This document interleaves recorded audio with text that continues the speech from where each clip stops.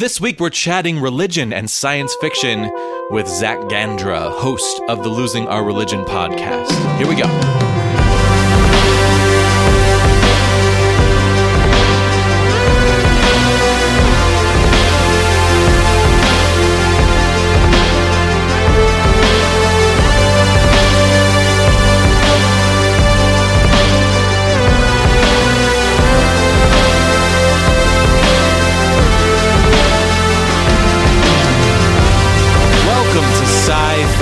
I'm your host, Jesse Mercury. I'm very excited to bring you this conversation with Zach Gandra. It was a wonderful conversation. I was very excited to be a part of it, and I'm even more excited to share it with you. Early on in the discussion, we talked a lot about Nintendo and my love of Mario and Mario Maker, to be specific. And I talked about how I was planning on starting to stream Mario Maker on YouTube as a fun new hobby. And I have actually started to do that. So if you're interested in watching me play Mario Maker, just come hang out with me as I play video games online. You can find that at youtube.com/Jesse Mercury Sci-Fi. That's really all I have to say to you before we jump into this awesome conversation with Zach. There's a couple of tense moments in this conversation. Not between us. We get along great. You'll find out. We have a great rapport. But we talk about some very intense things. So if you're just trying to relax, maybe listen to this on the bus on the way to work instead of on the way home from work. There's really just one part in the middle that I'm thinking about where we get into some of the horrific details about what happens in some places in the world. So, I listened to it in the wrong frame of mind last night and it disturbed me. So I just wanted to warn you. It's all stuff that we need to be talking about and aware of. So anyway, I just met Zach recently. I'm in love with this man. He's fantastic. And you're about to meet him yourselves and you'll understand what I'm talking about. So here is the host of the very popular Losing Our Religion podcast, Zach Gandra. Check. A, B, C, D, E, F, G. Perfect. Man, it's hard to have like a go-to sound check. That's something that I don't miss from, I haven't played a show in a little over a year. Okay. Something I don't miss is having to sound check in front of an audience. Right. It's awful. Have you ever had to do that before? No. It's so uncomfortable. Whenever I do anything, I'm like a speaker, so yeah. There's no sound checks for us. There's just a microphone. Yep, just a microphone. Yeah. Yeah, it's so awkward. My bandmate Naomi has this thing that she does where she recites the names of states. Okay. I like it. And I'm kind of jealous. I'm like, damn, that's a good thing to have. Because I get up there and I'm just like, check. Right? Check again. Checking once more. I'm still checking. Yeah, it's check really awkward. Yeah. But you have to do it. Everybody needs their own thing. Yeah, totally. As long as the sound guy gets what he wants. You can turn my headphones up a little bit more too. Yeah. Solid. Check. Yeah. Woo! It sounds all right to me. Cool. Yeah. Do you hear if you listen really quietly, you can hear the radio? I can, yeah. Yeah, that's unavoidable in the city. It picks up a little bit in the cables. I've had it happen a few times. And yeah. I'm like, what is that? So I've done a ton of reading about it. Okay. And it used to be way worse. Yeah. And I have shielded cables, but I always did. Mm-hmm. And then I got something called ferrites, which are these little metal clamp things that... They're little plastic clamps with metal rings inside of them. Okay. That you clamp around the cable. Interesting. Here, right here. This is one. Really? And it actually rejects the radio frequency. That's freaking fantastic. Yeah. And then I put a noise gate on it after the fact and get rid of the rest of it. I realized that my microphones that I clamp on booms, I basically use this table that it's an IKEA table and it's metal. Uh-huh. And the stranger just left it outside and said free. So I just carried it home. That's awesome, dude. What a great story for a table. It's a great table, but it's all metal. So I'm clamping everything to metal. Then I got the cords on metal. And then I realized if I would run the power cords underneath it and not over it, then the radio frequencies aren't as bad. Oh, cool. So that helped me a lot. That's fucking That was cool. my fix it. This is genius. I never would have figured this thing out. Yeah, I actually... did some experimentation at one point. I pulled my preamp out of the little rack that it's in because there's metal wings on the side, and it actually got better. But then I moved here, and that didn't make a difference anymore, which was weird. It made a difference in my last place, but I was on ground floor. No, that was 2 places ago. I don't know. So the higher you're up, does that make it worse? That would make sense, I guess. I do believe that it got worse. I've had issues with it in 3 apartments, and they've always been on the higher floors. Interesting. But I think it did happen on the ground floor also. I'll have to go. I'm pretty sure it happened on the ground floor also. Gotcha. But I don't quite remember. My memory is so jumbled up. Yeah, where it's been the worst for me has been at the studio, which is ground. Well, it's groundish floor, but there's stuff underneath it. So there's building underneath it, but it's ground floor on 12th, and then it, Gotcha. between 11th, Gotcha. So it's all warehousey. God, that's so crazy. Yeah. I never would have known. Problems, yeah, right? I never would have known. Yeah, it's interesting to... It's like interesting to have... Like, I've been playing a lot of Mario Maker recently. I've had like Mario problems, you know? Like, how do I solve this? How do I do this? What's the game mechanic that I can exploit to throw this shell in this way and jump up on top of it onto this thing? And I've been watching a lot of videos of people who play Mario Maker, and they do those things and explain them sometimes, like these advanced tricks. So what is Mario Maker? I don't even know what that is. Oh my God. Mario Maker is the greatest thing that's happened to me in a long time. Is it on your computer? Is it on Nintendo? It's on the Wii U. It's a Nintendo game where it basically is just an editor that allows you to create your own Mario levels. No way! And there's 4 different skins. There's original Mario, Mario 3, Super Mario World, and New Super Mario Brothers Wii that you can build levels in. Nice. You can have an overworld and an underworld, and you have pipes and doors and enemies. You just place everything and then play through the level, and then you can share it. So I spend like so many hours just playing other people's levels. That's amazing. And there's this amazing creative community that's sprung up around it. Yeah. So yeah, I mean, I've been like I was just thinking about this because I've been having Mario problems, and like that's the only way to find out that other people think about those things, because no one else in my daily life is like grinding away on shell jumps trying to figure out how to do them, or like mid-airs or something. Right. But yeah, I always love talking to podcasters because it's like, did you have this problem? Because I had this problem. I've never even heard of it. I didn't even know there was such a thing. It's fantastic. Oh yeah, it's so great. I haven't played Mario in the longest time. Hands down, my favorite has always been Mario Kart, which is probably... Oh, fuck yeah. For Super Nintendo? For N64? Yeah, like that was Super Nintendo was when I really started playing it. Yeah. And then I've loved all of them. I've played, every single one, but the last Nintendo I had was the Wii. Cool. Was that the first one you had the tennis and you the could nunchuck thing, or the Wiimote? Yeah. Yes, that thing. That was the last one I had, and then I had a friend of mine that had a stroke, and one of the things the doctors told him to do was to play Wii to kind of help his brain and his hand-eye coordination get back, and so we just gave it to him, and I never got it back, so I haven't played. That was probably 9 years ago. Wow. Or 8 years ago, or whenever the Wii was out. Yeah, so I had a Super Nintendo and an N64. Okay. And Mario Kart was one of my favorite games on both consoles. Solid, yeah. I never had it on the Wii. My mom had a Wii, and I borrowed it for a while. Yep. But then I bought the Wii U just to play Mario Maker. Gotcha. And there's Mario Kart 8 on there, so nice. I've been thinking long and hard about that. I can't justify the expense right now. Right. It's like I can't spend $60 on a fucking video game, you know? Just here's rude. Here's what I'll do. Here's my remedy for you. Since I'm mourning the possible loss of my MacBook right now. Oh no. Because I spilled water on it on accident today. You walked in with a heavy heart today. Yeah, I was like, do you have any whiskey? Because I need a little peppy. I need an antidepressant right now. If that gets up and running, I need to buy a new computer anyways, and so I have money in savings because my wife and I knew I needed a new MacBook soon.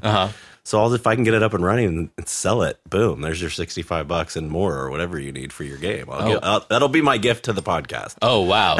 Well, if that happens, so let's hope you and I are going to play some Mario Kart. I love it. That would be fantastic. I'm super into that. I'm actually like getting a rig not a rig. I'm like getting a new laptop basically, and I'm going to start streaming myself playing Mario Maker. Nice. Because I'm like on Twitch or something on either Twitch or YouTube.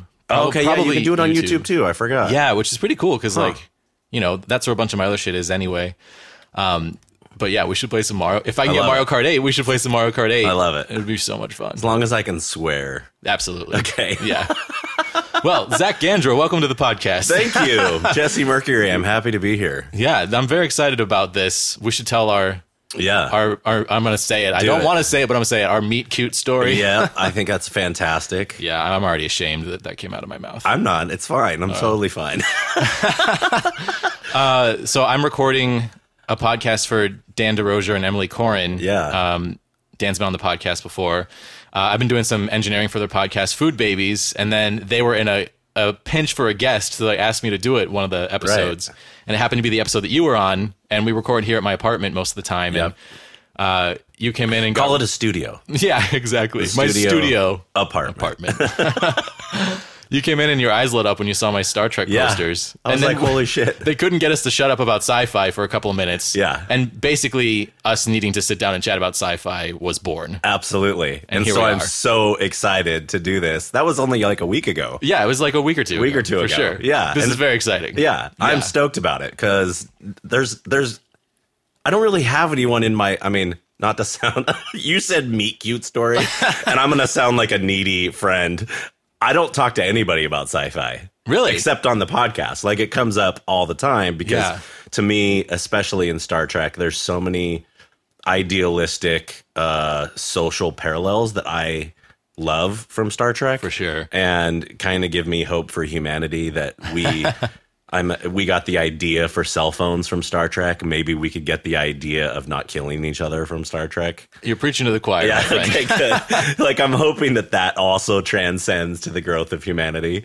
Yeah. And so I tend to be, my therapist said this the other day. I think I told you when we first met that I just started therapy, and I'm like through session 6. Yeah.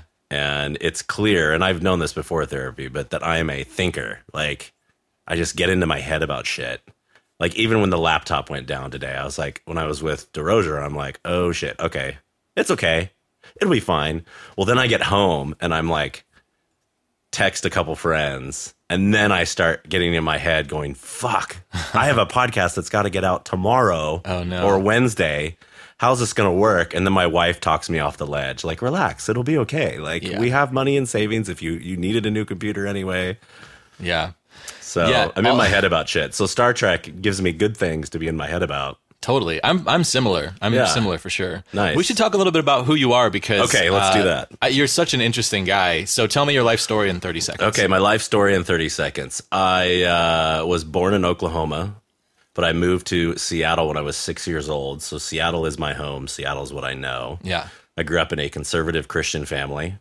In one way, shape, or form, I ended up being a pastor at a large megachurch in the region, and was doing that for almost 17 years, maybe. So a couple years before you and I met. I mean, this is 2017, so 6 years ago is when I resigned.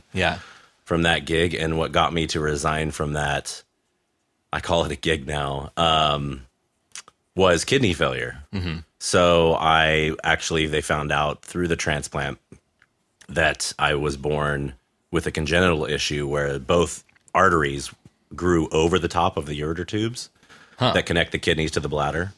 And then the kidneys at that point started filling up with liquid and then just never stopped until the membranes got so thin that the kidneys couldn't function anymore. I was a dialysis patient for 2 years.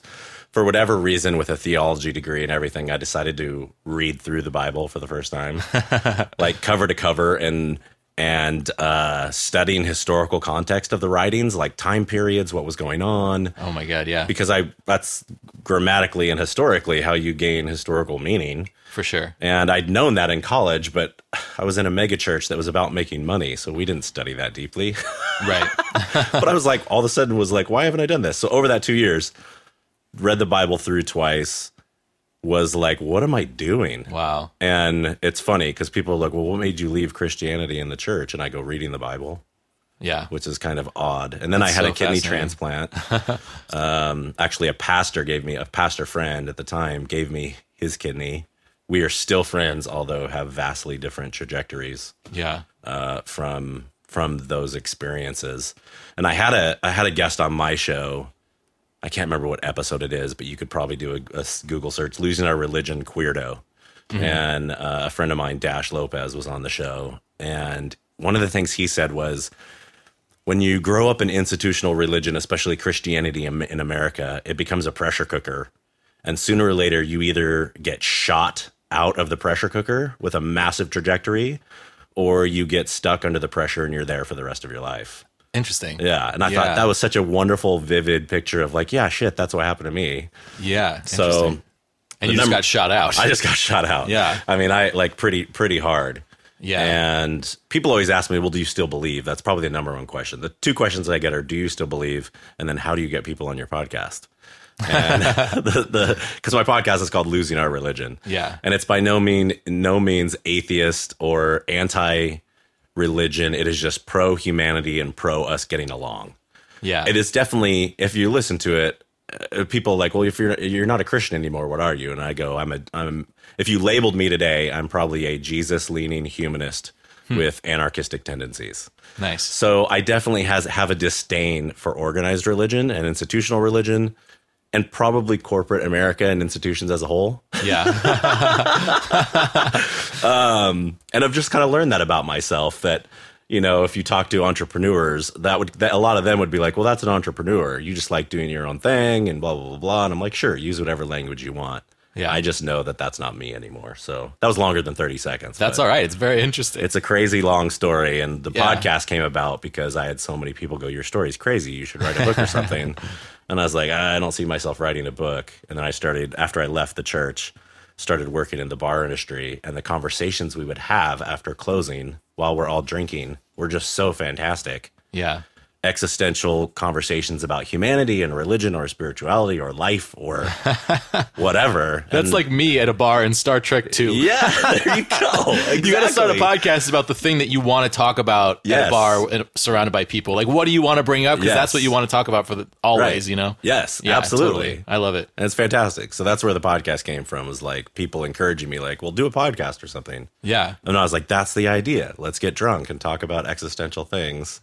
Nice. Or completely not existential things, like whatever, you know? So since we met, I started listening to it. Yeah. I highly recommend everyone listen to episode 0, which is the very first episode in the feed. Yeah. And the worst recorded. So it sounds fine. It's all right. I've heard much worse on a first episode. Right. That story that you just told of you having kidney failure and going through this like crisis of faith, I guess you could say, totally. But not really faith in your religion more than faith in the church itself, like your faith in the organized religious structure. I don't think faith and religion are the same thing. I agree. So I agree with that. I think a lot of us have faith in a lot of different things, and I always think that's important to keep, even if you're a nihilist and your faith is in nothing. That's a faith, right? Like I had a crisis of faith that had nothing to do with religion. Nice. That was all about my own like artistic direction and creative endeavors as a person. Nice. I would, and what you were saying earlier about like going back and reading things in context. I was actually a religious studies minor, and holy crap, learned a little bit about like the history, like Judeo-Christian origins and stuff like that. Well, learned a little bit about a lot, you know, Scientology, Buddhism, Hinduism, Taoism.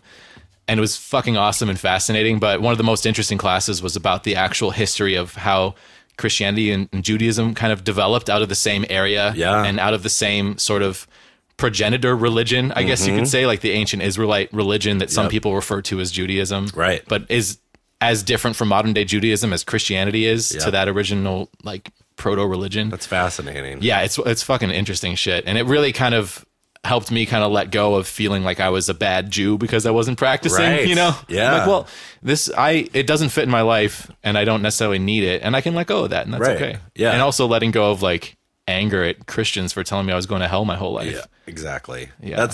That's why I refused. I'm not a Christian, number one. And because I refuse to plant my flag anymore. Like I'm just not a flag planter anymore. I want to live my life as a learner. And when we plant our flags, we instantly defend those flags or feel a need to defend those flags. Totally. And you can't learn. We don't learn anything new as long as we hold those positions. So it's like, I may believe, but I'm not a Christian. I'm probably a deist. I believe in intelligent design. Mm-hmm. Even if the Big Bang is that intelligent design, sure, like I'm okay with that. Do I think I'll ever meet God or whatever? I don't know. Like, that's just crazy. I know that my fucking like brain. Can we swear on this? Yeah. Okay. Totally. I didn't ask. I'm just absolutely. like, fuck.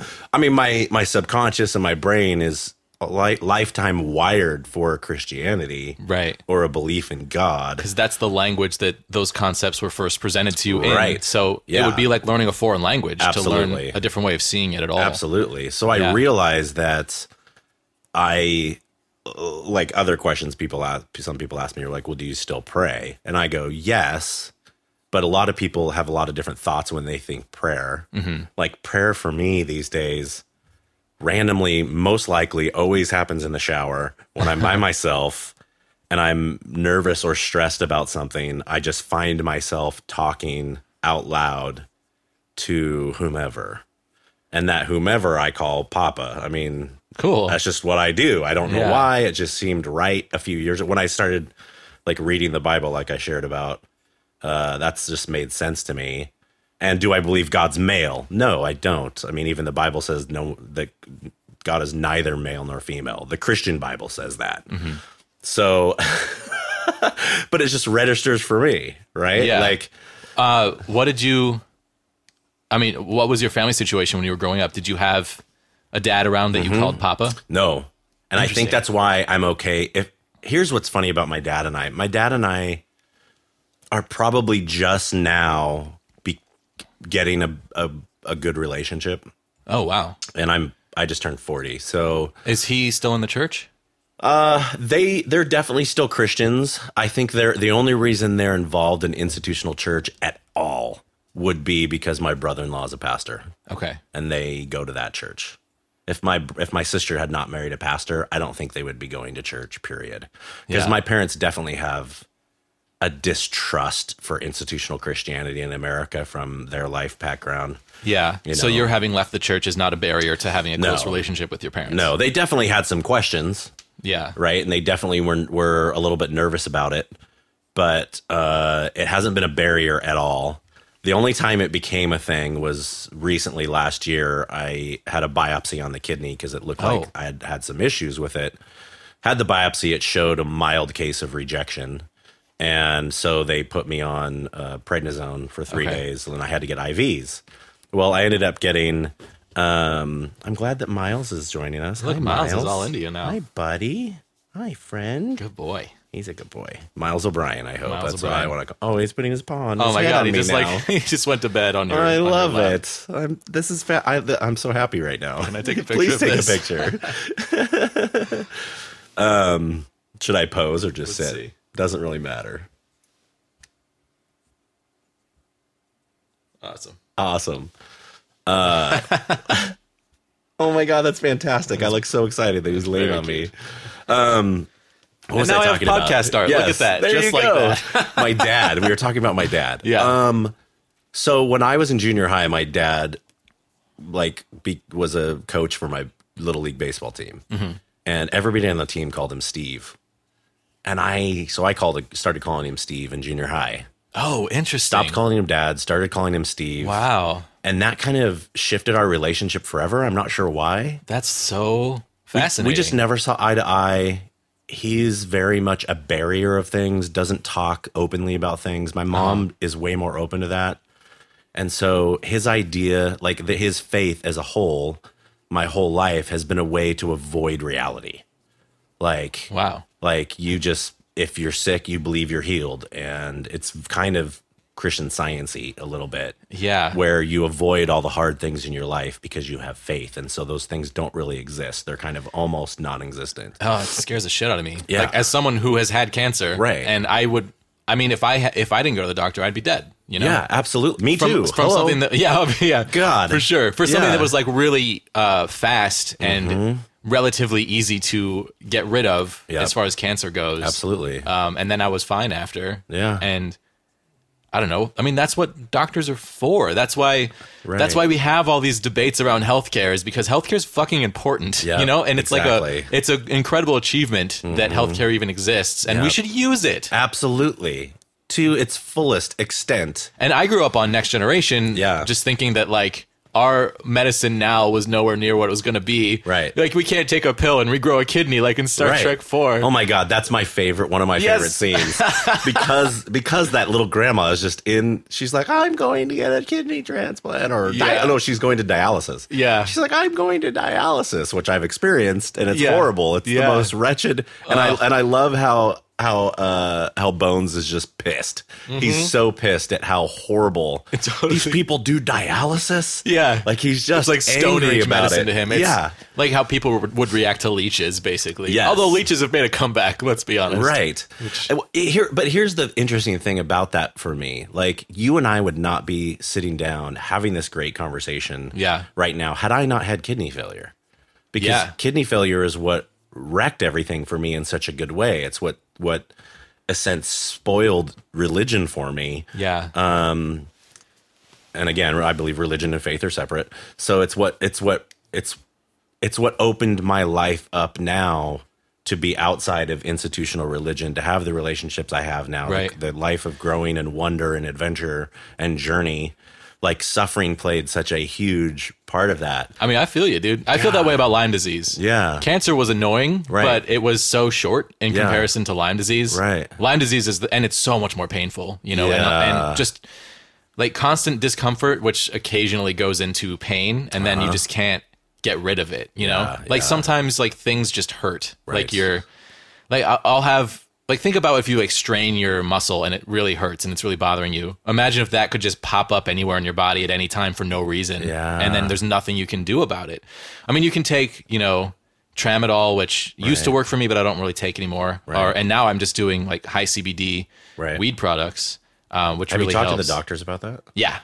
What do they say? Fine with them. Well, I'm seeing a functional medicine doctor, and she's very ahead of the curve on where, like, the future of medicine is going. Okay. And, well, as far as some people believe. Like, I don't like making any claims like that about anything, but I was trying to figure out what was wrong with me for, like, 23 years, and she figured it out in about 3 months, I think. Wow. Yeah. And she just found, like, new things. She found a genetic predisposition towards Lyme disease and towards mold sensitivity, which are things that have been a big problem for me. Yeah. It's a new thing called chronic inflammatory response syndrome. Yeah. But if you're, I don't know how I feel about this yet, but, like, if you're low in MSH, which is a hormone involved in something. I talked about this a couple episodes ago, and I've already forgotten the details, even though I have it. It's hard to remember, man. It's like, I get it. Yeah, if you're, like, you're low on this hormone, then it points, and you have any of these other issues like Lyme disease, mold sensitivity, or this Marcon's staph infection, and I have all 3 of those. Wow. So now I have these 4 things that they basically clump together and say are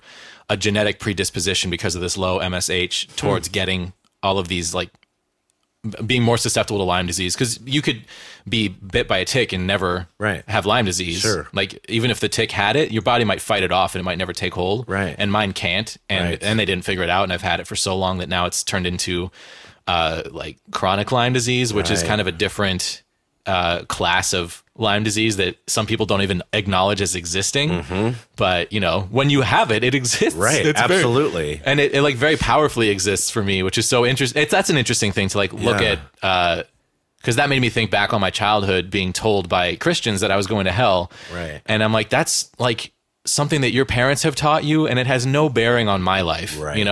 I don't even believe in hell. Right. Right. So I don't think I do anymore either. So. I couldn't, like, justify it because I felt like hell wasn't real, but I didn't want to be worried about it because it seemed like such a pain in the ass to be stressed about it. Right. But do you ever see the movie What Dreams May Come? No. With Robin Williams? No, I don't think I've seen it. It's all about him dying and you going with him through the process of death and the afterlife. It's fucking fascinating. I love it. I watched it recently with Andy and it was great. But there's this premise in it that hell is just what you make of it. Like, the afterlife in general is just what you make of it. So whatever you believe is going to happen to you after you die will happen to you. Like, you'll go to your happy place, basically. You create your own happy place, I guess is the easier way of saying that. Right. And what I took from that is, like, what you believe is what happens. Yep. And they go into hell being a place where people just expect to go and can't get out of because they expect to be there. Fascinating. Yeah, I thought that was so interesting. That makes a lot of sense. Like, even here's the existential overthinking part of me, which is so often we get trapped and create hells in our own mind as we're alive. Totally. And we just stay trapped in these places that we don't move forward in our life. We don't move forward in relationships. We don't move forward in jobs or careers or providing for ourselves, all because of these mental barriers and walls that we create. Absolutely. And it would be fascinating to think of an afterlife.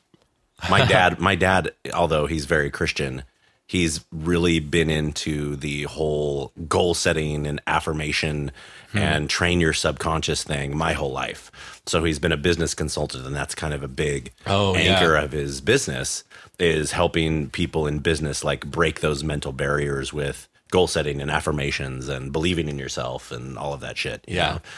I shouldn't say it's shit. It's very helpful for a lot of people. Yeah. It just triggers me. So yeah, in many ways, like my podcast called Losing Our Religion, and I call all of our listeners losers, is probably because of, and some people have even written me, it was like, I was really uncomfortable with you calling us losers for a while, but now I get it, and I'm okay with it. And I'm like, yeah, good. I hope so. Like, because I just think it's entertaining and fun, and it's nice to have a play. Like I had a thought today of like just making a sticker or something that says, I like that you think I'm or I like wearing this shirt because I'm that says loser because you think it means something bad. You know, it's just that thought process of like just switching it up on somebody. This gal, I have a button that says loser, like on my thing. Yeah. And this lady at the hospital the other day, because I went in for a doctor appointment, she goes, oh, honey, that button, I don't want you to think you're a loser. And I was like, I'm pretty proud to be a loser. Like I've kind of learned that I want to lose racism and I want to lose anything that keeps me apart from other human beings. And she's like, oh, that's really positive then. Yeah, totally. Know? I mean, when someone meets you, you're a very positive presence. Yeah. So it surprises me that people would react to it that way. Totally. Because I mean, you're just talking about the losing as in letting go. Like you're someone who just approaches things by letting go. Yes. And I've become more of that over time out of necessity. Yes. Because like when I hold on to things, it's just bad for me. And that's why I like What Dreams May Come so much, is because the message of it was like live your life the way that you want to, the way that makes you happy. Right. And I don't really have any particular thoughts about the afterlife, about what I think may or may not be real, because I prefer to just approach it like, I don't know. Yeah. But I feel like too. There's like an energy in us that may continue to exist after. Absolutely. And who knows? And that's enough for me. But it helps me to think about the afterlife as something that I create. Yep. Because if I set that as a goal for myself, then it makes me live a better life, and that feels healthy and like a rationally thought through belief structure that is not really based on any particular belief. It's just an idea, right? And I love that kind of stuff. Not just, and I kind of look at it as like, it's not just a better life for you, although it is. It's a better life for those around you. And that's kind of the weird thing for me, is like, it sounds really selfish for me to go, I'm going to let go of all these things, like these beliefs that keep me from people or whatever. There's a number of things that we continue to let go, that if we hold on to, turn toxic inside of us. Absolutely. But somebody goes, well, how can you not, just be okay with everybody being gay? Christians might ask me, like, with people being gay and whatever. And I would ask, like, how can they be okay with themselves for asking that question? Thank you. Exactly. And that's my point. That's essentially what I go back to, is I don't like myself when I'm not accepting of anyone. Yeah. So it's like, it causes me more toxicity that I just can't handle internally. Yeah. And their religion, a lot of people's religious answers would be, you're just not strong enough, right? Or you don't believe enough, or something like that. Because it becomes about validating their religion at that point. If there's any like holes that might be poked in the structure, they have to cast you out of them. Yes, of course. Which is, it's a bit how our brains work with people. Like there's, I don't know if it's fear-based lizard brains. I don't remember if it's like the Abdullah Oblongata, which makes me laugh because from that movie with Adam Sandler, and he plays football, foosball, football, but you know what I mean. And his mom's, he's from Louisiana. Wasn't it one of them? It was one of the movies, The Waterboy. Yeah, The Waterboy. Yeah. Exactly, right? Yeah, I only saw that once. So I remember that line from the commercials, the Abdullah Oblongata. Like, I always forget that thing. But there's a function in our brain, and I know this from growing up with my dad and psychological studies and everything, but there's a function in our brain that whatever we believe, essentially, if I was to go, I'm really into VW buses, then I subconsciously begin to see VW buses everywhere. So in essence, my belief or my like actually triggers my conscience to see these things. Your perception is different. Of it. Right. And if you didn't know that, you might think that all of a sudden, oh my God, more people are driving VW buses. Right. When in fact, there's the same amount and you're just seeing them. I'm just noticing them now. Yeah, right. totally. I don't notice the Volvo or I don't notice the something else. Yeah. But it's the same thing in regards to like that, to belief and what I don't remember where I was going with this trajectory, but it's that same thing of whatever we focus on is what we begin to see. Right. Right. And then, here's where I was going. And then if we feel that sight is attacked or that belief is then attacked, you just already said it, we naturally defend it. And then we have to defunk or whatever, anybody else that comes against that. Yeah. Right. Totally. And that's unavoidable. Yeah. So the solution for me has been to let go of all the things that poke at me like that. Yes. Because like I can't control how other people are going to think and feel, but I can control how I'm going to react. Exactly. And I mean, there's a big mental component with Lyme disease where you kind of have to keep yourself on a mental track because it causes like neurological problems that are almost like hiccups in your cognitive ability. Well, in my cognitive ability. I don't know how Lyme disease it's so different with everyone, but for me, like I have these mental hiccups where thoughts just go away and I get confused for a second about where I am and what's going on. And then I come back a second later. And there are times where I feel like my thoughts are just suppressed, where I just can't think straight and I have to kind of go off of instinct or muscle memory. Yep. So it's trained me to be a little bit more present and aware of what's happening because first of all, I can kind of avoid those situations. I don't have control over it, but I can help to avoid it by keeping myself calm and relaxed and happy. Yeah. So learning how to be calm and relaxed and happy inside of a medical flare-up period is very difficult, but like extremely rewarding. Yes. Extremely rewarding. Yep. And I feel like I've gotten really good at it. God. And I've gotten a lot more chill as a person. Like I'm going through this thing that, used to be all day, every day, all I'm thinking about is like, oh my God, I got to get better today. I like can't do anything today. I got to get better. And now I think about is, all right, I'm going to go to the grocery store because I'm feeling up to it today. I'm going to, record a podcast. I'm going to like, what art stuff is in my head? What songs am I thinking about? Which is more how I normally think. Sure. And I'm still in the midst of the medical stuff, but I've kind of adjusted.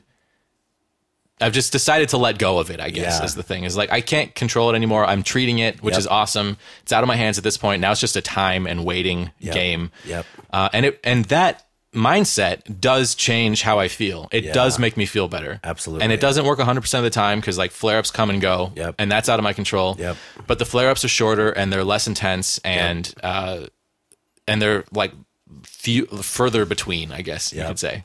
It's really cool. I mean, like that's the power of my own mind, you know? And that's the beautiful thing about human suffering, right? It's like we're all on this quest, and I think this is a quest in Star Trek and every sci-fi thing you see, this human quest of relieving ourselves from suffering.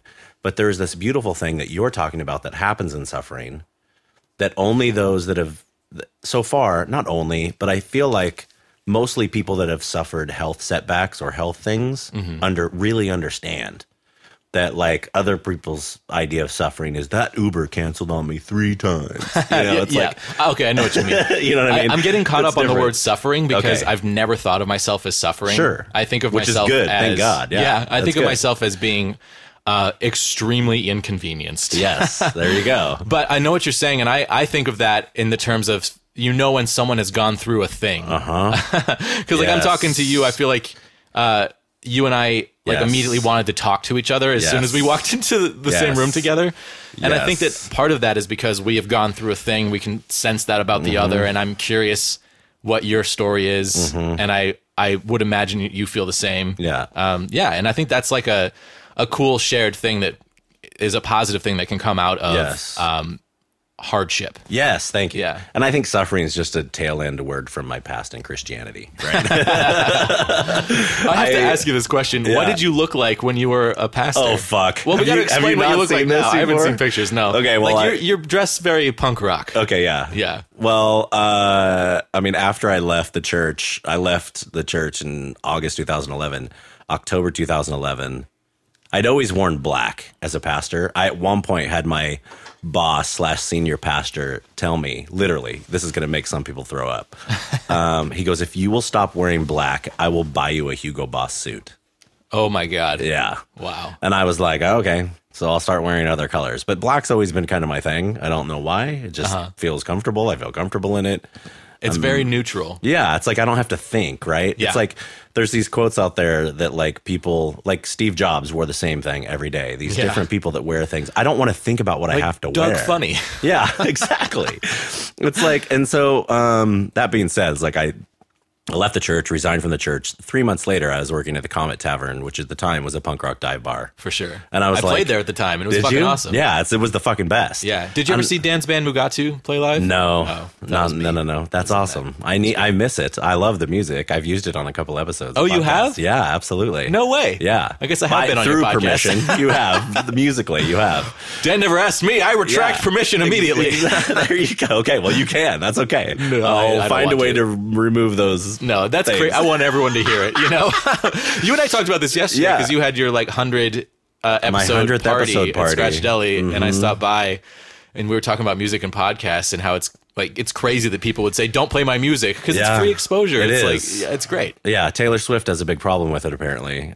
She has a couple of other big problems from what I've gathered. She does. It just keeps getting worse.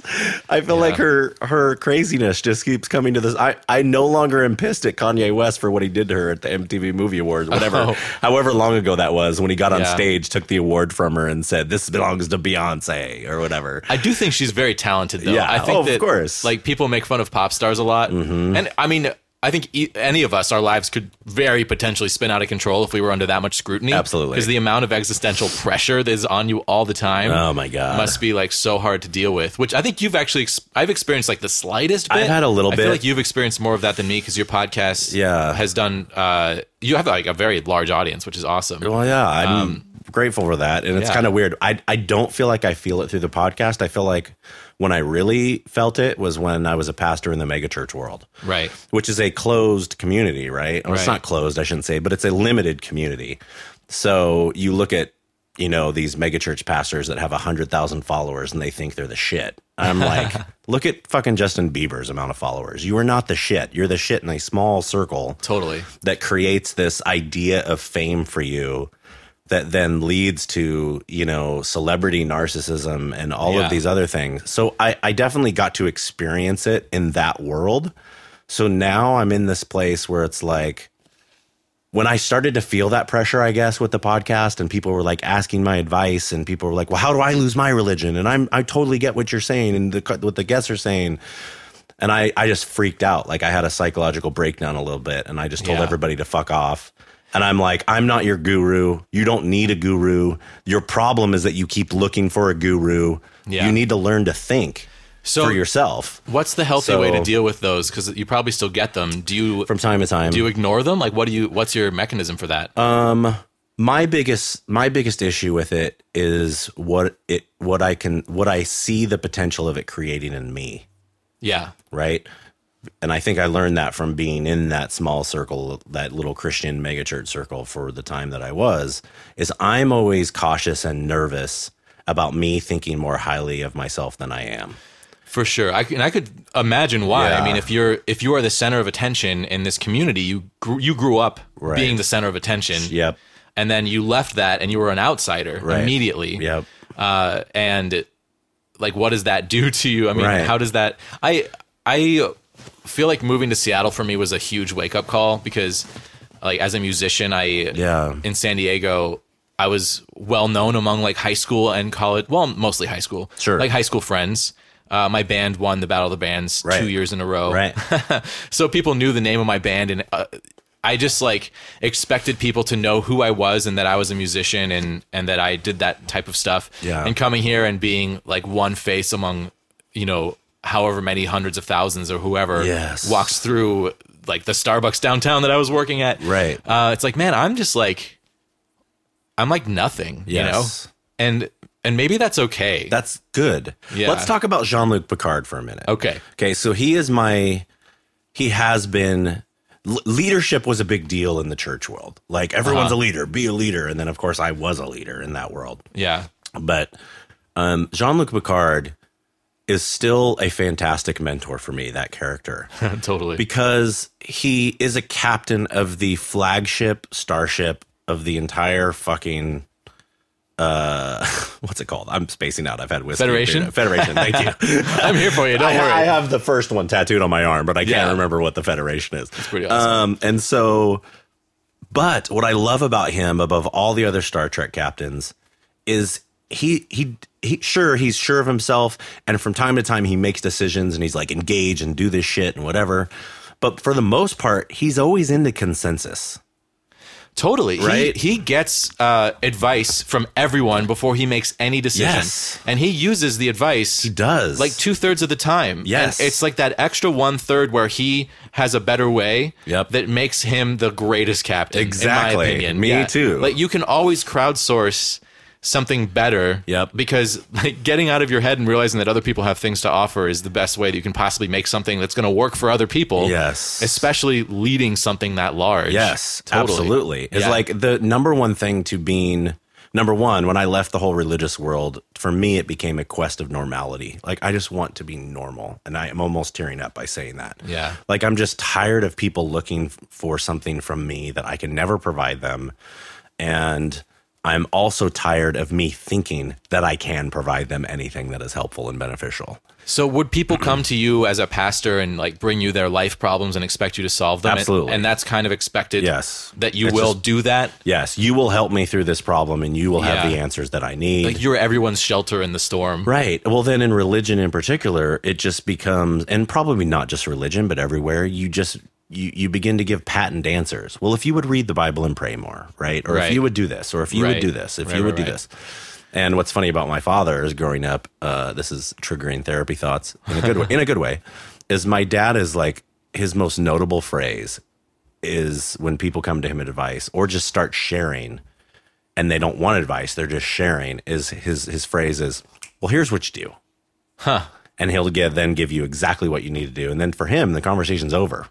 Because it's like, I told you what you need to do. I really dislike that. I do too. Yeah.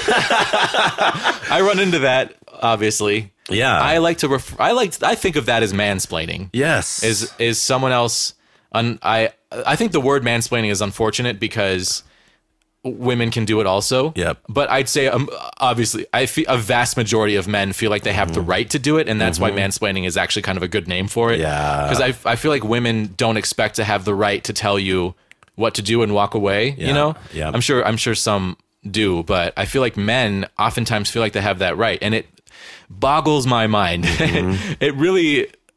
I mean, oftentimes I just like walk away from that because I'm like, oh my God, you think that you have the right to tell me what to do? Obviously, you're not even worth talking to. Exactly. I'm going to go ask this person for their opinion. Yeah. And that's, again, like Captain Picard, he gathers all the information before making his commands. Yep. But his orders are not, it's not that he's telling you what to do. It's that, he is the mouthpiece of this situation for our crew. And he is the one who is the best person to make that call. So he's the one who's going to do it. Yeah. I am now an anarchist, but I would follow Jean-Luc Picard. Totally. Like, I wanted to be in would be Starfleet privileged. so bad as a kid. Yeah, really? Yeah. I mean, I've always wanted to be an artist, a musician, or I wanted to be a movie director for a really long time in like elementary school and beyond. I've just always wanted to make stuff and have that be what supports me. But the only other thing I ever wanted to do that I saw on TV was be in Starfleet. Nice. Which is frustrating because it's not real yet. No, I can't do that yet. Not at all. Yeah, and I despise the Trump administration and all of their policies, but they're putting together this new like space fleet. Interesting. They're talking about like making a branch of the military that will be like the space fleet or something like that. Really? Yeah, and I'm not even sure if this is like real or fake news, because like who even knows anymore? But I read a whole article about this, about how like some people, I mean, I may have been reading like a joke article, I don't know, but I read an article about, and I want it to be real, about how like Trump is trying to set up a space fleet. Interesting. That would just become part of the military, which it's time. Like, I mean, global warming is happening. We're going to need to like stretch out, and we need to have an organization that is on the front end of that. Yeah. And it would be amazing to see that happen in our lifetimes. Because, I feel like right now it's not going to be about exploration.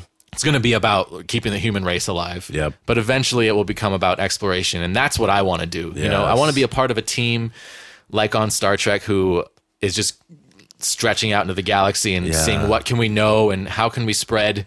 Like, you know, humanity's been a success. Like we've done it. We're a great species. Sure. We've succeeded. We're at least top of the food chain. We've succeeded in becoming an advanced society in the Star Trek world. That's very true, yeah. So everything that you and I think about wanting society to achieve on a daily basis has happened in Star Trek. And I would guess that's true because mine is based off Star Trek, and I would assume yours is too. Yes, absolutely. Yeah, so like, I mean, we're just missing that kind of quest for warp drive, right? That is needed for the Vulcans to come and say that's happening hi. too, you know? That is happening also. Like looking for ways to travel faster than light is definitely an ongoing area of research. That's true, Maybe not enough being put into it, but we're really trying to get to Mars. Right. I feel like is where we're at right now, right? Learning how to colonize another planet seems like I was tempted. Priority number one. I was tempted to sign up for that. Oh, that reality show? Yeah, or was it a reality show, or is it real? There was at one point talk of a reality show where you would go to Mars and they'd film you there. Yeah. And I think that I think they were like trying to, I don't know if they were trying to crowdsource it or not, but I remember thinking at the time that they should crowdsource that because they could probably raise the money to do it. Yeah. And then we would probably get to Mars. And if we can get to Mars on the back of a reality show, all the better in my mind. Yeah. You know? I think that's awesome. Absolutely. I think that'd be so cool. It was funny because I talked to my wife about it and I was like, what do you think about this? And she's like, it means I would never see you again. And I'm like, yeah. And she's like, would you want to do that? Like, we had a serious conversation about it. And I'm like, I think I would. Wow. Because that would just be like, that would be so amazing to me. It's like your whole life. Granted, I'm going to die. It's like signing up for dying. Yeah. I don't think you're going to go to Mars, the first colony at least. I mean, even when people started trekking across America, the whole generation died before they reached, right? Even if you make it to Mars, the chances that your habitat will fail are high. Like you're going to die, but at least it's kind of like this thing where I sign up for that. It's going to mean someone's going to do it, and it means it'll happen at some point. Yeah. But to be a part of the first thing is no longer about fame at that point. It's no longer about money. It's about seeing something for the first time. It's just about seeing something for the first time. That's interesting. And then we got to the point of like, well, yeah, that would suck. I guess if I wasn't married, I would do it. Yeah, I don't think I would do it. It doesn't immediately appeal to me. Yeah. I mean, going to space is a lifelong dream, and you know, stepping foot on another planet is a lifelong dream. Okay. But living my life is priority number one for me. And that's true. Doing what I want, getting through my life in the way that I want to. Yes. And that's something that takes a lifetime. Yeah. And I'm very committed to it. It does. And I'm enjoying it. I feel like a friend of mine posted this who's been on the podcast, and he goes, I feel like the way I'm going right now, I'm going to be a big success when I'm in my 60s. Yeah, I feel that way too. I do too. Yeah. I was like, yeah, absolutely. Because I feel like it took me, the way you're talking, that took me so long to get to, and I'm 40 now, and I agree with you. I'm exactly the way you are, right? Like it like hit me so hard in a good way when you said, I just want to keep creating and then be able to live off what I create. Yeah. Like I'm in that place now too. Like I want to do that too. That's my biggest dream. Yeah. Is that I can make a living off of the podcast and maybe doing live shows with the podcast or a podcast. It may not even be the one I'm doing right now, right? Like it may be something else. I've often wanted to change the trajectory of losing our religion just because in many ways, personally, I'm very tired of the conversation about religion. Yeah. Like, let's talk about where Jesse's at, right? Like, that's the life I want. Like, I'm on this pursuit now of I have one life to live. I mean, not to cue in the soap opera song, but this is all we got, right? And that's what I feel like I learned from Atheist through the podcast and through life is there is no anything after this. Yeah. So it's kind of now or never. It's so funny because I feel now or never because I feel like this is the only thing we know we have. Right. And it's true. There may be anything after this. Who knows? Yeah. But why prepare for, like, I feel like if there's any intelligence involved in the next level, like say that there's a God and say that there's a choice between sending you to heaven or hell, which is not something that I believe. Yeah. But that person would understand that everyone who lives on Earth doesn't know what's actually going on. Yes. Because we haven't been there and seen it. Exactly. Yep. Like even like I worked at Starbucks. I know for a fact that if you haven't worked at Starbucks, you don't know what it's like. Right. You know? I know for a fact that if you haven't experienced a whole other level of reality and existence that we can't even see or understand, Yep. then we don't understand it. You know? Right. There's no way we understand it. Yeah. So they will understand that, and they will look at how you lived your life Yep. based off of logic and reason, you know? Yes. Yeah. Like the chances of it being something else are low. Yep. And I think the chance exists that we're all living in a hologram, or that we're like Right. some weird planet that like there's a big alien race that's going to farm us all someday, like in makes Independence more Day sense. Resurgence. Yeah. Like that's possible, but or it's possible that there's nothing, and none of it makes any sense at all. And that makes a lot of sense to me because Right. everything seems so random and strange. So I don't know, just the whole assumption that anything is anything Have you besides what seen- we have and what we can see. Yeah, like that's what you I'm have to with deal with. That's What's the- in front of you, that's deal with it. Like Yeah. live that. Like I Yeah. feel like if the entire planet. That's why I believe in a let's end religion. Oh wow. Because religion is one of, at least in my mind, one of the top things holding humanity back from a unified existence. Now, I do realize that an idealism based on Star Trek does lead and mean a one world government. Right. Absolutely. That kind of scares me. That excites me a little bit. And I'm excited, but it also scares me. And the reason it scares me is because I have a Christian background, and one world government means like the Antichrist. And Really? yeah, That's a thing? yeah, Oh, fucking absolutely. A, man. That's going to be so annoying. right. Yes, exactly. That's so frustrating. Why? Yeah, That's so counterproductive. I know. That's what I'm saying. It's like, that's why I believe it's like end religion. Keep your faith. Do whatever the fuck you want with your faith. But end religion to a point of where we all begin to realize and live a life that all we have is now. Right. So make this existence beautiful and Totally. unified and helpful to one another. And that's the anarchy part of me, right? Like, Nice. like, I did listen to your episode about anarchy with Pete. Yeah, Pete, who's been on the so show helpful. a couple times. Okay, like good. 3 yeah. or 4 times. I love him. Like, Yeah, PGK. I forget Great man. I forget the name of the French prince that he brings up in that episode, but the idea behind it is it's not about violence. Anarchy is not about violence. Anarchy is really about humanity. It's a utopia of humanity being able to care for one another Right. in such a way that we actually live. And this is beautiful to me. That if let's say that if we all lived on a deserted island and there were 6 of us, what government would naturally take over in that instance? Socialism. Yeah. It would be like, hey, you're good at climbing trees. You get the coconuts. You're good at fishing. Like, you do that. And it Yeah. would be this teamwork idea of lifestyle together that I think is really beautiful. There's no power struggle. It's like you do what's good. So funny because I watch a lot of Survivor, and it is literally That people is. stranded on an island, and it's nothing but power struggle. Right. But the reason is because there's money on the line. Yeah, that's why. So for me, Okay. like money is the problem. And I that's my agree. Star Trek upbringing. I agree also. too. Yeah. Like capitalism to me is the problem. what I really want is like a post-money society. Yeah, And the reason I me believe too, in a me too, world me too. government is because the only way a world government can work is that it would have to be flexible enough to accommodate what everyone wants to Yes, do, you know? yes. Like it would have to accommodate. That's like why the United States has been successful up until maybe recently. Right. Is that it's like a collection of people who come together for the really important things. Yep. And I feel like a world government would have to be something along the lines of like just policing climate control or something like that. Like issues that affect the planet should Yeah. be regulated on a global scale. Interesting. You know, Yes. I'm really just thinking about climate change. I think And that climate change is probably the beginning of that for us. Totally. As a humanity. I agree. I think Yeah. that like the Paris Accords was the closest we've ever come to Yeah. having an actual like world decision based Yeah. off of our own well-being. Yep.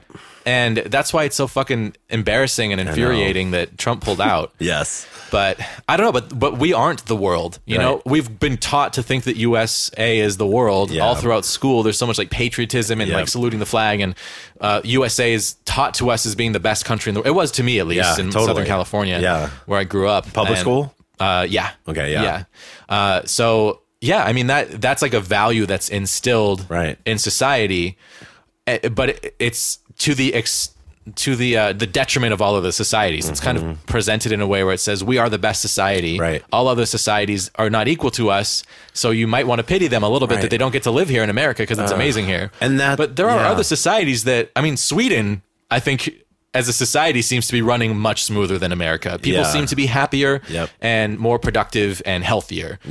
Based off of stuff that I've been reading about Sweden. Absolutely. And who knows if anything you ever read is true. Absolutely. But I feel like the average American is unhappy and unhealthy. Yeah. And that is crazy. Yeah. We're missing everything. Like the whole point about being alive is to pursue your own happiness and healthiness, you know? I mean, the thought just keeps bringing me back to Jean-Luc Picard. Nice. Because it's like, you're explaining exactly the problem with thinking you're the smartest person in the room and the best person in the room is you don't do what Jean-Luc Picard does, which is take a consensus. Yeah. Which is get other input, which is get other viewpoints.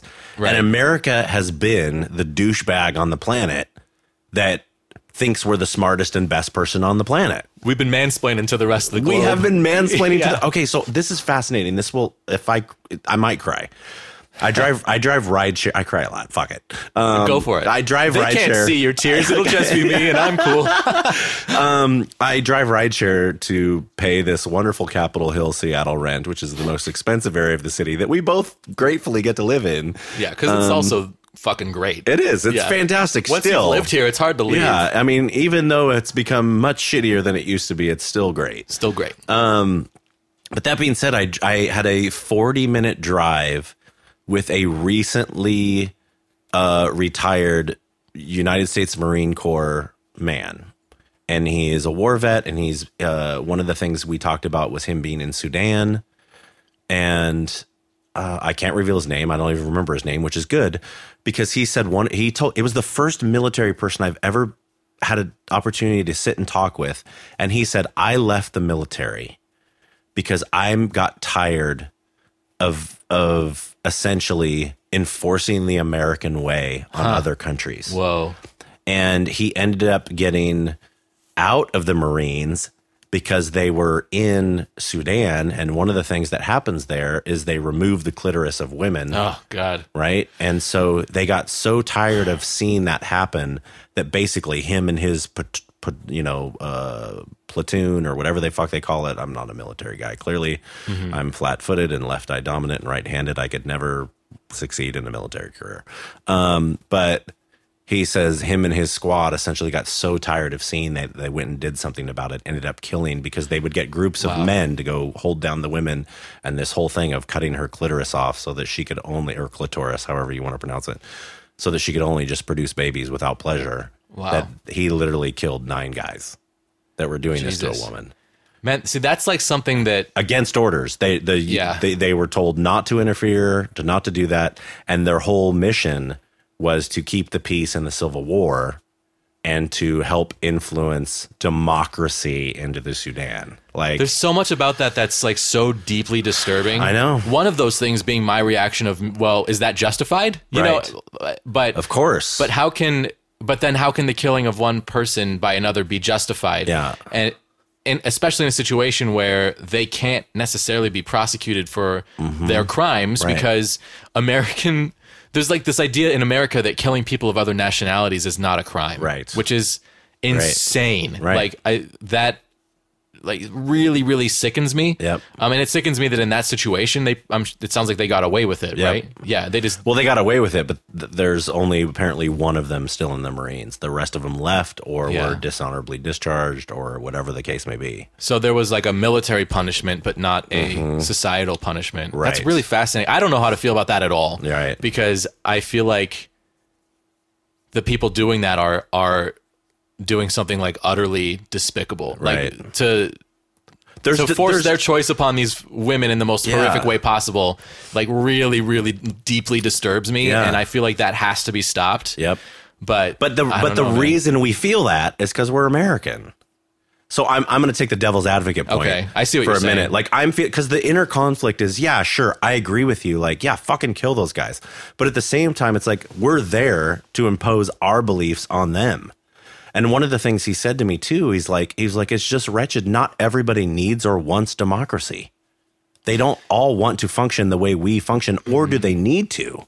And I thought, that's very interesting. I think that if you take a society of people who don't have choice, right, and you show them what it's like to have choice, they do not go back. They do not choose to go back. Right. I think that I'm sure that can happen, the other way. But I feel like the type of society that's willing to mutilate its own members I honestly feel like that society can't possibly be happy with itself. Like maybe that's something that continues through reasons that I don't understand, but that are political or whatever, or cultural, or even religious. Like, could the woman go, because of God or Allah, I am meant to procreate and to have children. I don't want to enjoy this. Could she want that? You know what I mean? There are crazier things on the religious spectrum. I think you have to be taught to want that. Yes, that's a good point. I don't think that you can grow up wanting that. And I think that as a human, I think that the secret to moving forward as a society is not teaching people what to want, but giving them an opportunity to decide for themselves what they want. Giving people space and openness to develop into whatever they're going to be, because those people flourish. Those people become incredible, whether it happens young in life or even later in life. I mean, a lot, like, you are flourishing because you left this system of control that you were in. I'm getting to make choices now that I was never really allowed. Or you're like the example of what I'm trying to talk about right now. I remember I said I was playing the devil's advocate. Yeah, totally. But I think that it's human nature to want to follow your own good feelings. And it sounds to me like leaving the church brought about a lot of positive change in your life and brought about a lot of good feelings, and that you've kind of followed that, and it's been rewarding and enriching for you. And I think that's human nature. And that's why I have faith in humanity. It's also a double-edged sword, right? It leads to laziness and getting nothing done. And not just that, but imagine you're brought up in a system, your subconscious, your programming runs in that way, and all of a sudden that programming is gone. Yeah. And you're left with a void. Yeah, totally. And I think the same thing happens in the military. I think the reason, and we talked a little bit about suicide and mental illness with him, it was a wonderful drive. But and there's actually an episode on my podcast that there's a Navy Marines doctor that I have on the podcast, or nurse or whatever, on the podcast, where he talks about the number one problem with people in the military is coming out of the military and them committing suicide. Yeah. And the guy I was driving literally said the same thing. He said, I've now been diagnosed with mental illness. I have a gun. There's not a day I don't think of just blowing my head off. Wow. My grandpa said similar things. Yeah. My grandpa was in the military. So there's some kind of programming, too, that happens in the military, and plus the PTSD, or the things that they see, or the things that they've done. Yeah. Or the just whatever, this constant pressure. It's the pressure cooker thing, maybe a little bit again, right? Like, and that's the double-edged sword of coming out of religion, and that is now, and a lot of times I hear from people that do listen to the podcast who are coming out of religion for their own life, the number one things I hear are, I've left everything now. I left relationship. I left community. And their number one questions are like, how do I find community again? Wow. And that's such a basic human need, but it's also a very simple answer, right? Like, how did you and I meet? We met and it was organic. Like, just be out and with people and engage what you love. Engage. That's right. And then there's people around the things that, as you engage what you love, there's the people around those things that will rally behind you and will be with you, and community will be organic and will happen. Yeah.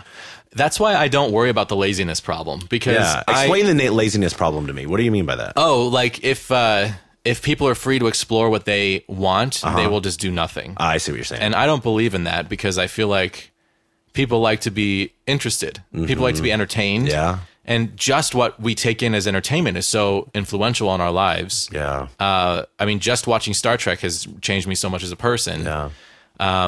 And because of Star Trek, and because I see this thing that I love, it makes me want to make. Yeah. And then I get up and make. That's great. Yeah. And if I have nothing to do, I still make stuff. Yeah. And that's why I want that to be my life, because I do it anyway, and I have to, and I love it, and it's what makes me happy. So I might as well find a way to make a living off of that. That is, But I feel like there's stuff like that for everyone, and I think that people are out of touch with that. And I think that technology is going to allow us to get in touch with it. And I think that that's the tipping point of becoming a Star Trek world, is that people get in touch with what they want to do and have the means to do it. I mean, you and I wanted to podcast. We did it. It's happening. We're doing it. It's not that hard. And, you can just do it. It's not that hard. It's not that hard to start, but it's hard for a lot of people. Right? Like, I mean, technologically, it's not that hard. You're right. Anybody could do it. We're not geniuses. We're not special. Emotionally and strategically, it can be very difficult. Yeah, but, absolutely. I feel like I have it easy talking about sci-fi. Yeah. Because I can get into any conversation. But I always, sci-fi is such a jumping off point for me for everything in my life that we could go anywhere. And as obvious... By the last hour. Has it been an hour already? Yeah, totally. Fuck, I could talk to you for days. I know. I'm like really into it. And I really want to talk to you about Star Trek. Yeah. What was I just saying? Creating stuff. I don't remember. Fuck. Well, let me jump off what you were saying, and then you'll remember and then take over. Sounds great. So the whole creating thing is really big to me all of a sudden because I've realized through the podcast, holy shit, I'm a creative. I love creating. And doing is what it's all about. Like I had never heard of Casey Neistat. I don't know if you know Casey Neistat, but he's YouTube popular and he was a filmmaker, but he's got, he started a company. He just sold that company to CNN for $25 million or $1 billion or something like that. And now CNN's kind of giving him a show because they want to draw in millennials to their channel because the average viewership of CNN is 59. And so, but anyways, Casey Neistat. So I've just learned of this guy, and I just happened to start watching his vlogs, and he did a daily vlog for I don't know how long. Yeah, but I have to interrupt for 1 second. I thought you were saying like 59 people for a second and making a joke, and then I realized that you were saying 59-year-olds, weren't you? 59-year-olds. Yes, sorry. Only 59 people watch. The average CNN. Viewership is 59. Yeah, the average age of viewership is 59. But I thought that was like a sick burn, and then I realized what was happening. Exactly. I wish it was a sick burn. But one of the things he said on the vlog I watched this morning, because I'll often watch it while I'm eating breakfast and drinking coffee because it's only like 10 minutes long. And he was doing a question and answer thing, and somebody asked the question, like, well, how do I start? And he's like, just do. Yeah. Stop thinking and create. Totally. Like, it's not about money. It's not about whatever. Do and create. Totally. Do and create. It's its own reward. Yeah. That to me is like my own mind is a pressure cooker, and that's my pressure release valve. Yes. And I went through, I think I mentioned this to you before. I can't remember if we were recording or not, but I feel like I went through a crisis of faith that was creative. Okay, yeah. Because I felt like those impulses were not getting me anywhere, and I had been following it for a long time and making stuff. Interesting. So I tried to turn it off, and it was very, very bad for my health. Yeah. I tried to just kind of focus on, well, let me get like a better job and maybe like move up in the world a little bit. And it was so devastating to my creative output and to my health in general. It was really fascinating. I'm so glad you shared that. Because lately I've been thinking about maybe I should just work at Amazon and make money. Yeah, I have those thoughts a lot. Yeah. But it's not... I know people that work at Amazon and they're very happy. Well, I know a few people, not very many. Yeah. And for some people that's like great, but it's not for everybody. Yeah. But that's what I was going to say is that what I love about the Star Trek future is that technology brings us to a point where people have everything they need so they can just do what they want. And some people would still choose to code software, you know? Right. Some people would still choose to design cities. Mm-hmm. And those cities would be fucking beautiful and majestic. Some people would choose to sit around and play video games all day. Right. But maybe those people will decide to stream it on Twitch and other people will enjoy it, and that's worthwhile. That is worthwhile. There are ways for everyone to find a niche for themselves now in a way that's never existed because of the internet. Yes. And if we just gave up money and crossed that line to allowing everyone to do whatever they wanted to do, we'd need the technology. Basically, we need the replicators. Yep. And then we need some sort of like cleaning droids army. Right. We need like a bunch of R2-D2s running around, wiping the windows and mopping up after you as you eat Cheetos and throw the dust on the floor. But I feel like if you give people that freedom and like we'd have to have structure, Yeah. You need structure. Yeah. But the structure should be a wide, loose structure that allows people to tell you where they want to be inside of it. Right. And then let them go on that course accordingly. Yeah. And I kind of grew up that way, which was really interesting because, Star Trek kind of informed me on why I liked it, but my parents raised me that way. And that's a big deal. You know, like my parents just opened all the doors they could for me. And then just let me walk through any of them that I wanted to. And then when I walked through a door, they made it clear to me that was my choice and I needed to follow through on it. Yeah. But it was all my choice. And if I wanted to change directions, that was always a conversation that could be had So it wasn't. I couldn't make. That's great. Actually, it was amazing. I couldn't My make parents did decisions. the same. I couldn't make Yeah. decisions on a whim, but Yep. I could make so many decisions for myself. Like I wanted to play trumpet, or I wanted to like get a video camera to learn how to make movies, or I made like stop motion Star Wars animations No with way. my little camera and my action figures. And my You parents have just to post those. If I you don't. have them. I don't know where they are. That would be a project, is to see if I could find those. That'd be huge. That would be incredible. I don't even know if I have a camera that can play the tapes back anymore. Okay, so you brought up something that I think is really beautiful, and it involves Star Trek. So remind me the name of the commander who becomes a captain on Deep Space Nine. Cisco. Cisco's dad runs a restaurant. That's my example all the time. Fuck, it's Give me a great. high five. Yes. Give me a high five and then keep telling me about it. Well, Cisco's dad runs a restaurant. Yeah. And then Cisco is constantly like trying to really create food and cook food despite the fucking technology that is a replicator. Absolutely. Right? And because so it's a value in his family. It's a value in his family, and his dad having a restaurant, no matter how big or how small it is. I think it's in New Orleans or something like that, right? Yeah. And obviously his restaurant makes money because he lives still on Earth and has this restaurant. So there's still a need for people actually cooking. So what I think is that his restaurant doesn't make money because money doesn't exist. That's true. And You're right. He does it for joy. Yes. And he literally owns That's a a good restaurant point. for joy. And people come over and he cooks for them out of the joy of it. Yeah. And that's why that place exists. And it's a part of the community. Yes. And everyone loves That's going right. there. And it's something that I could imagine myself wanting to do, like open a Yeah. coffee shop Yeah. that I would just run, and I would find other people to help me do it who were Yeah. like-minded, and we would organize it, and I would maybe be the leader of it if so needed. Totally. But it would be a thing that people in the neighborhood would love, and we'd make the best latte you ever Yes. tasted. You know, Right. that's what I love Or about we'd that make restaurant. a shitty latte, but no one has better conversation with you while you drink it than us. Absolutely. Like, it really Yeah. doesn't matter. There's Yeah. something that is your niche, even if Totally. you suck at making coffee. Yeah. You know? And it's so important to me to see Cisco's, the restaurant, Yes. because that's the representation of something other than Starfleet. It's Right. the only one we really get. That's true. Of another sort of calling that Yep. people of this future might have. Yeah. I'm sure there might be other examples, but I can't think of them. Like science obviously is a big one. Mm-hmm. There's all these scientists that aren't in Starfleet, but yeah, I mean, like just pushing the boundaries of not just the technological abilities of humanity, but Right. the emotional and connectivity Yep. of humanity. Like Yep. it's just such a cool idea. Yeah, there's soul in art, right? Yeah. And so I don't remember who I was talking with recently, but they were even talking about the difference between vinyl and digital music. And one of the things he said was when you play a vinyl, you can still feel the soul of the artist, and there's something there that you can still feel that you cannot with digital music. That's so funny. And he goes, you don't feel the soul through digital music like you do on a vinyl.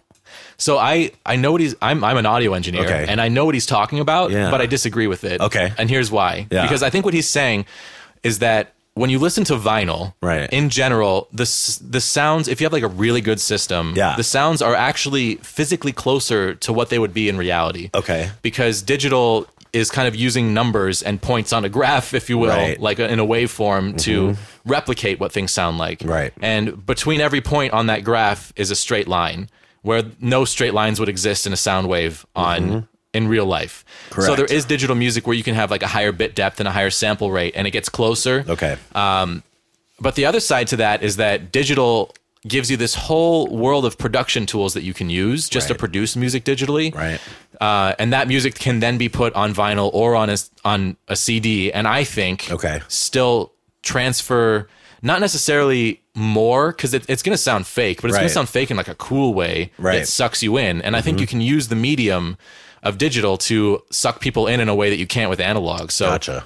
in a way, I agree with him because it's like a more real experience, but Yeah. I've become all about synthetic experience. Interesting. Because I'm fascinated with science fiction. I'm like making these sci-fi songs with analog synthesizers that I'm playing for real. So I'm like making like digital noises Right. in an analog way, Okay. which I find fascinating to That's listen amazing. to. Yeah. And interesting. It's, like it sounds like the future to me, Yeah. which is why I love it so much. Like I'm working on a song right now called Communication. Okay. It's actually about the future of communication, where everything's going to be in our bodies, and you like open yourself up and adjust your wires to Interesting.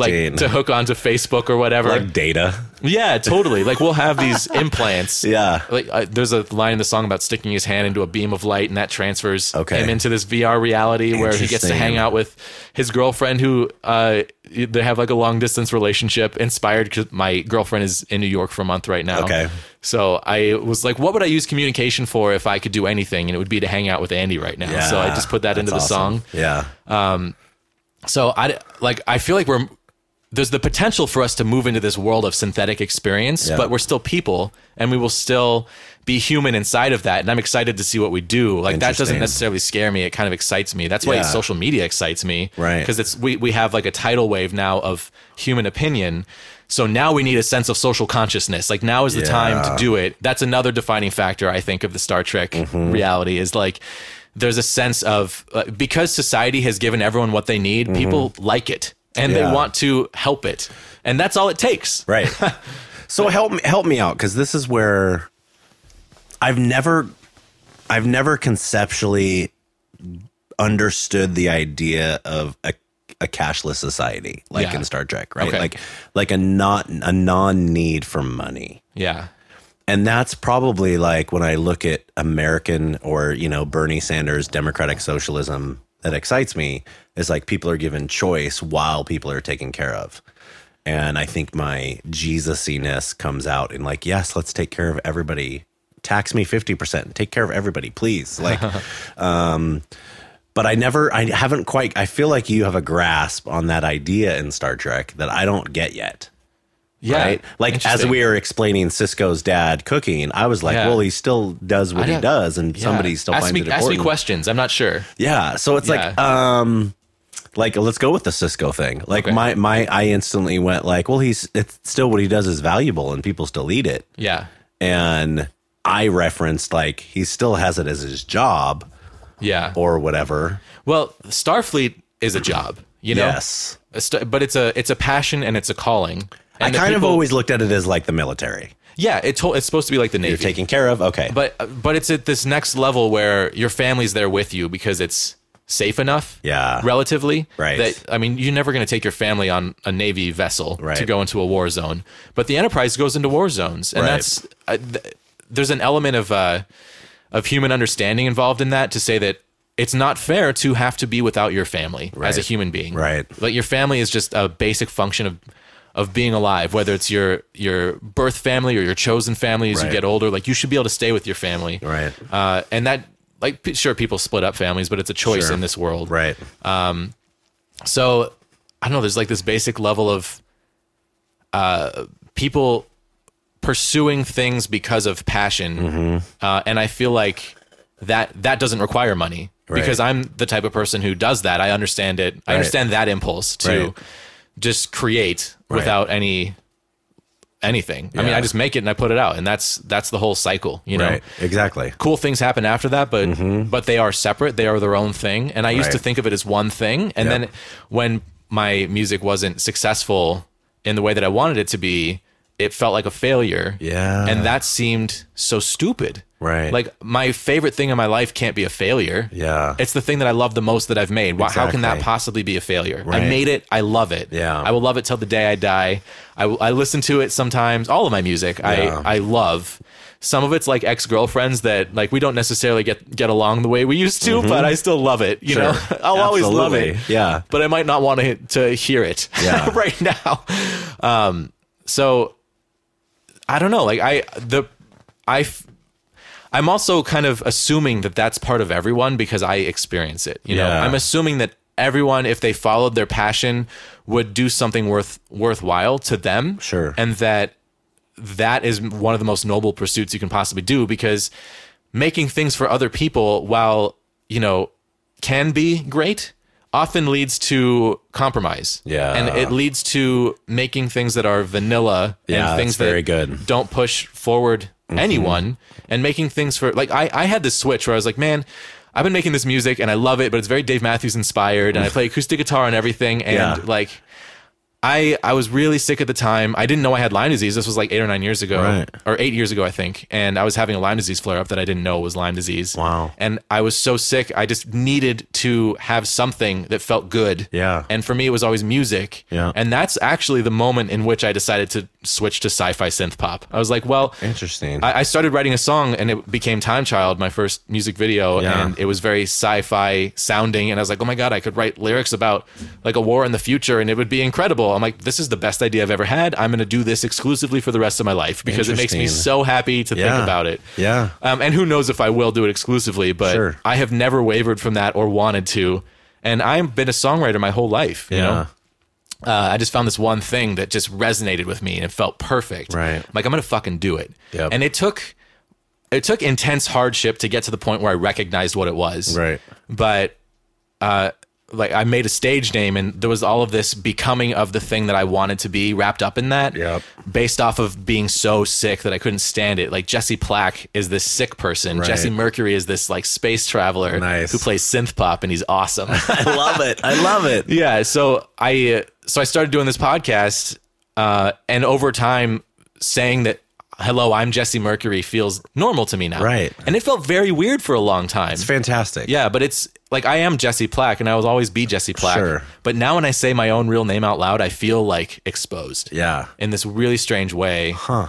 Because I like having just my closest family and friends refer to me that way. Right. I want everyone else to think I'm Jesse Mercury. Right. You know? Yeah. If they want to get to know me and spend the time like to see what's under the hood. Right. I am not that person. Like I am not what I present to the world. Yeah. But it's 90% me. I just hide like 10%. Sure. That's just mine. I get it. Do you have that? I want that.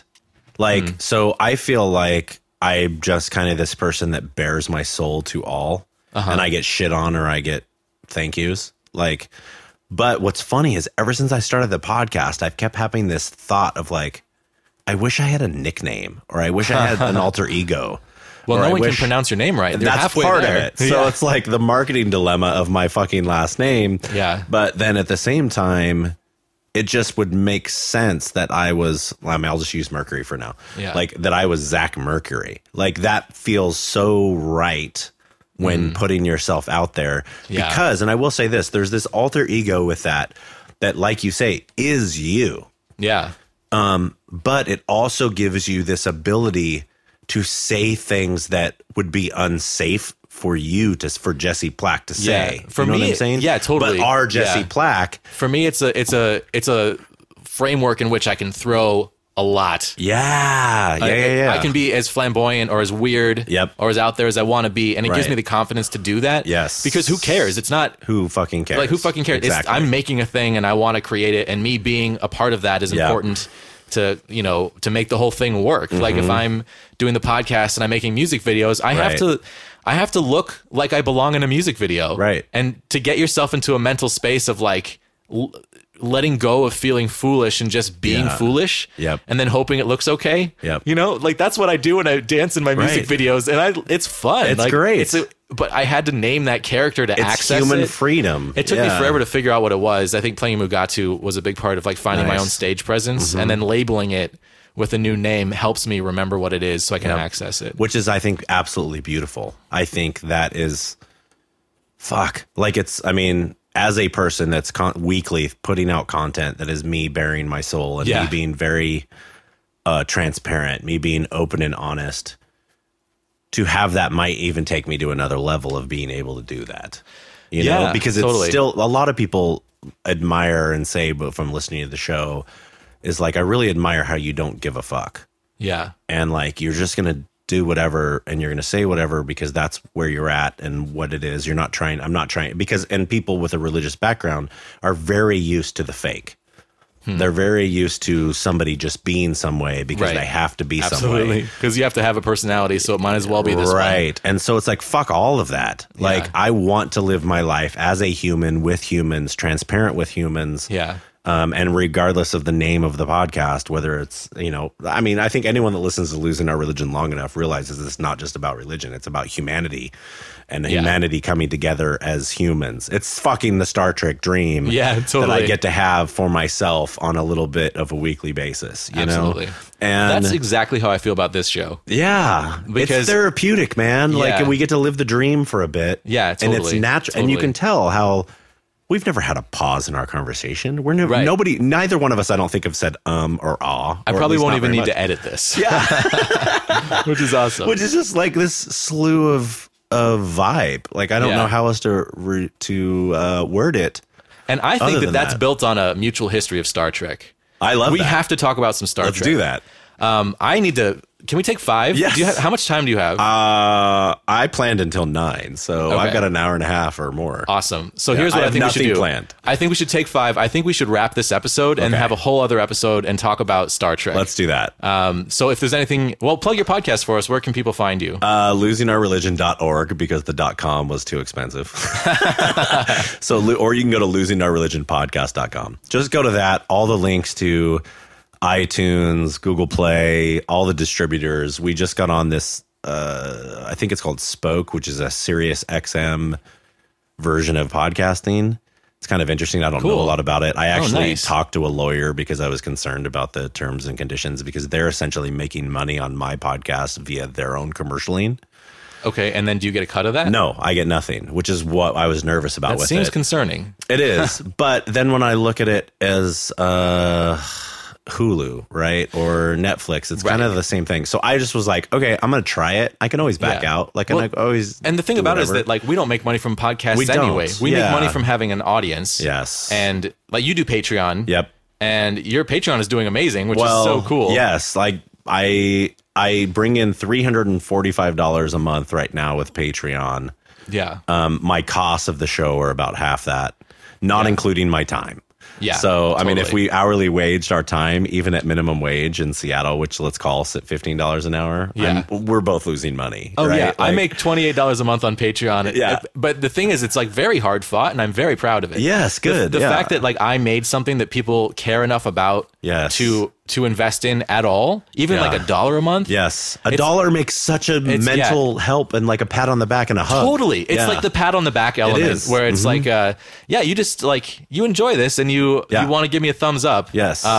Like, because my dream is to live off of it, like $1 a month is kind of the biggest thumbs up you can give. And $1 a month is so small. Yeah. And like, I mean, I had someone sign up for $15 a month recently. And I talked about this a couple episodes ago about how I like had this moment of discomfort where I didn't know what to sign on the CDs that she had gotten at $15 a month, because like I'd never gotten there before. Right. And there was also this sort of moment of fear. Totally. Of like, I made a thing that someone is willing to invest in, and now, oh my God, it has to be good. It makes you want to up your game. Yeah. Yeah. And that's something that I didn't understand before. And that's something that I can imagine becoming such a massive balloon of pressure that it could make someone crack. And I think that's what we see in celebrities sometimes. Yes. I would agree. That's something that scares the shit out of me. Right. But I feel like the thing I have to remember is that like Nita believes in the show and likes the show, and that's why she invested already. Yep. You know? Absolutely. So to try to do something different is actually kind of a disservice to anyone who likes what I've been doing. Exactly. So the only solution is to be myself and just figure out what it is that I am and do it. It's the only solution, because it's the only thing that's sustainable. Yes. On like an internet level. It is the only thing that is sustainable at all. And we live in a day and age that I believe this, and I have heard, and like Casey Neistat, I bring up his name again because I just happen to be watching his vlogs a lot lately, who's made it happen on the internet. Just is about like, keep putting yourself out there, continue to putting your content. That's the only sure way to have your audience. Yeah. Your audience will find you. But you got to keep putting yourself out there. Yeah. You can't just stop and go, oh, like you said, like that feeling of like, well, I haven't made it here and I'm not making money here, so I might as well maybe I should just go get a job. No, kind of fuck that. Yeah. Like, and just keep putting yourself out there, because you just keep doing that and finding ways to get your stuff to the audience that is your audience. Totally. And every time you put something out, make it a little better. Yeah. That's my motto, is like, I'm always getting better. Totally. Every episode needs to get better. Yeah. But not for anyone else, but just because like I'm making this and I've done it so many times. Yeah. What can I think about this time? Yeah. Because I feel like when you have like the resources and you're creating something that is sustainable to you because it's what you love, you can really spread your mind out into it and say, what is it that I'm doing here, and how can I make this better in ways that become much more profound than starting something new. Right. And actually tying back to a point I forgot to make, that's why I believe in the non-monetary Star Trek, is because I think that if you teach people to search for that in themselves, they'll find it. Yes. Everyone. I agree. I think everyone has the potential to find that. Yep. And I think that the only thing standing in their way most often is that's beautiful society, and like that's what we're supposed to be. We are primed in America, of all places, and the public school system, all school systems are there I believe this, and I'm not just saying this as an anarchist, so fuck the anarchist thing, but I went to 2 graduations of my adopted brothers this year, and what I saw was this is just a fucking award ceremony for who conforms to society the best. That's exactly what this is, and I never thought of high school graduation that way, and I was like, this is a giant fucking ceremony for awarding those that conform to society the best, and they're training you to be in a corporation. They're training you to do that. They're not training you to be creative and to run with your passions. Yeah, it's funny because I think being trained to be in a corporation is valuable. And I think that in that way, it is to a point. It's actually not necessarily even a bad thing, but I think the only thing that I would change is that people should have the option to do a different way. Yes. You know? And I understand that, like, you can't throw 1,000 different ceremonies for all the different ways that people want to be. Can't. But what you can do is ask people what they want and then try to provide what they want if you can, and provide a framework for them to have it for themselves if you can't. And you know that can work. Yes. You know? And the only time that comes in a high school graduation is when they have the student fucking speak. Like, the students are going, go live your dreams, you guys. Like, go do. Yeah. And there's so much pressure on them to say something so specific that you don't necessarily get anything real, but you might. And that's the moment where it could happen. Yeah, that's a good point. That's exciting. I never thought about that. I was talking to my girlfriend, Andy's a singer, and she sang the national anthem at a Major League Baseball game. Mm-hmm. And she actually talked about this on one of the premium podcasts about how she had this moment where she thought to herself, man, I could sing anything I want. You know, I don't have to sing the national anthem. Right. I have the microphone. I'm on stage. She had that power in that moment to sing, I don't know, like Diana Ross or something and make headlines.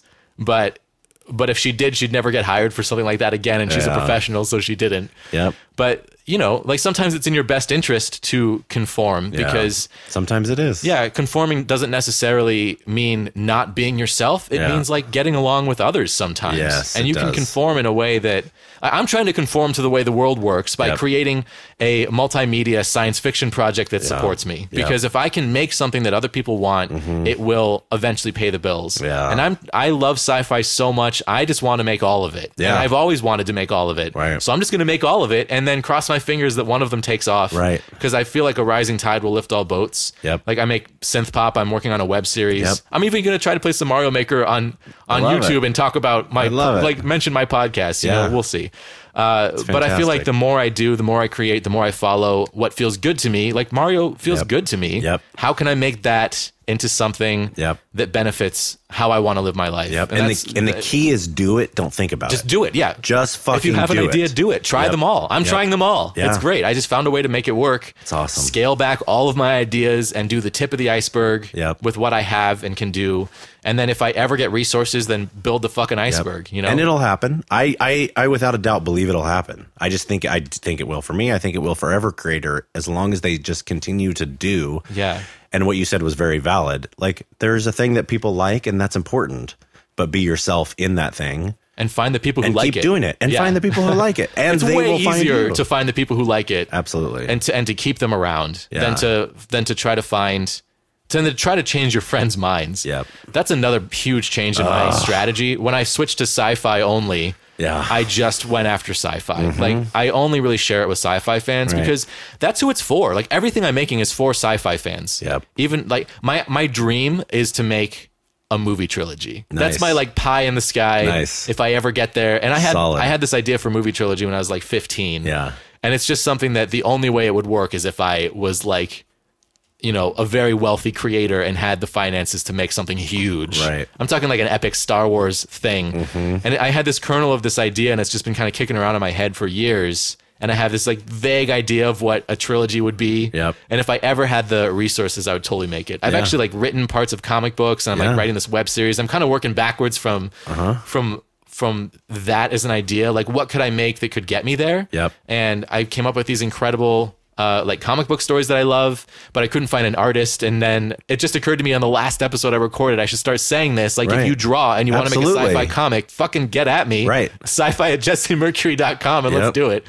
But yeah, I want to like make a creative thing that builds to another, and see where I can go and see how far I can get. But I want it all to be science fiction. Absolutely. And I've given myself room to make other things and call it something else. Like, I wrote an album of like sort of dance pop that's not sci-fi. Like 6 songs, like an EP. Yeah. And I really want to record it, and I'll release it as Jesse Mercury because I'm not even Jesse Plack anymore as far as I think about myself in the world. Right. That's just myself at home. I love it.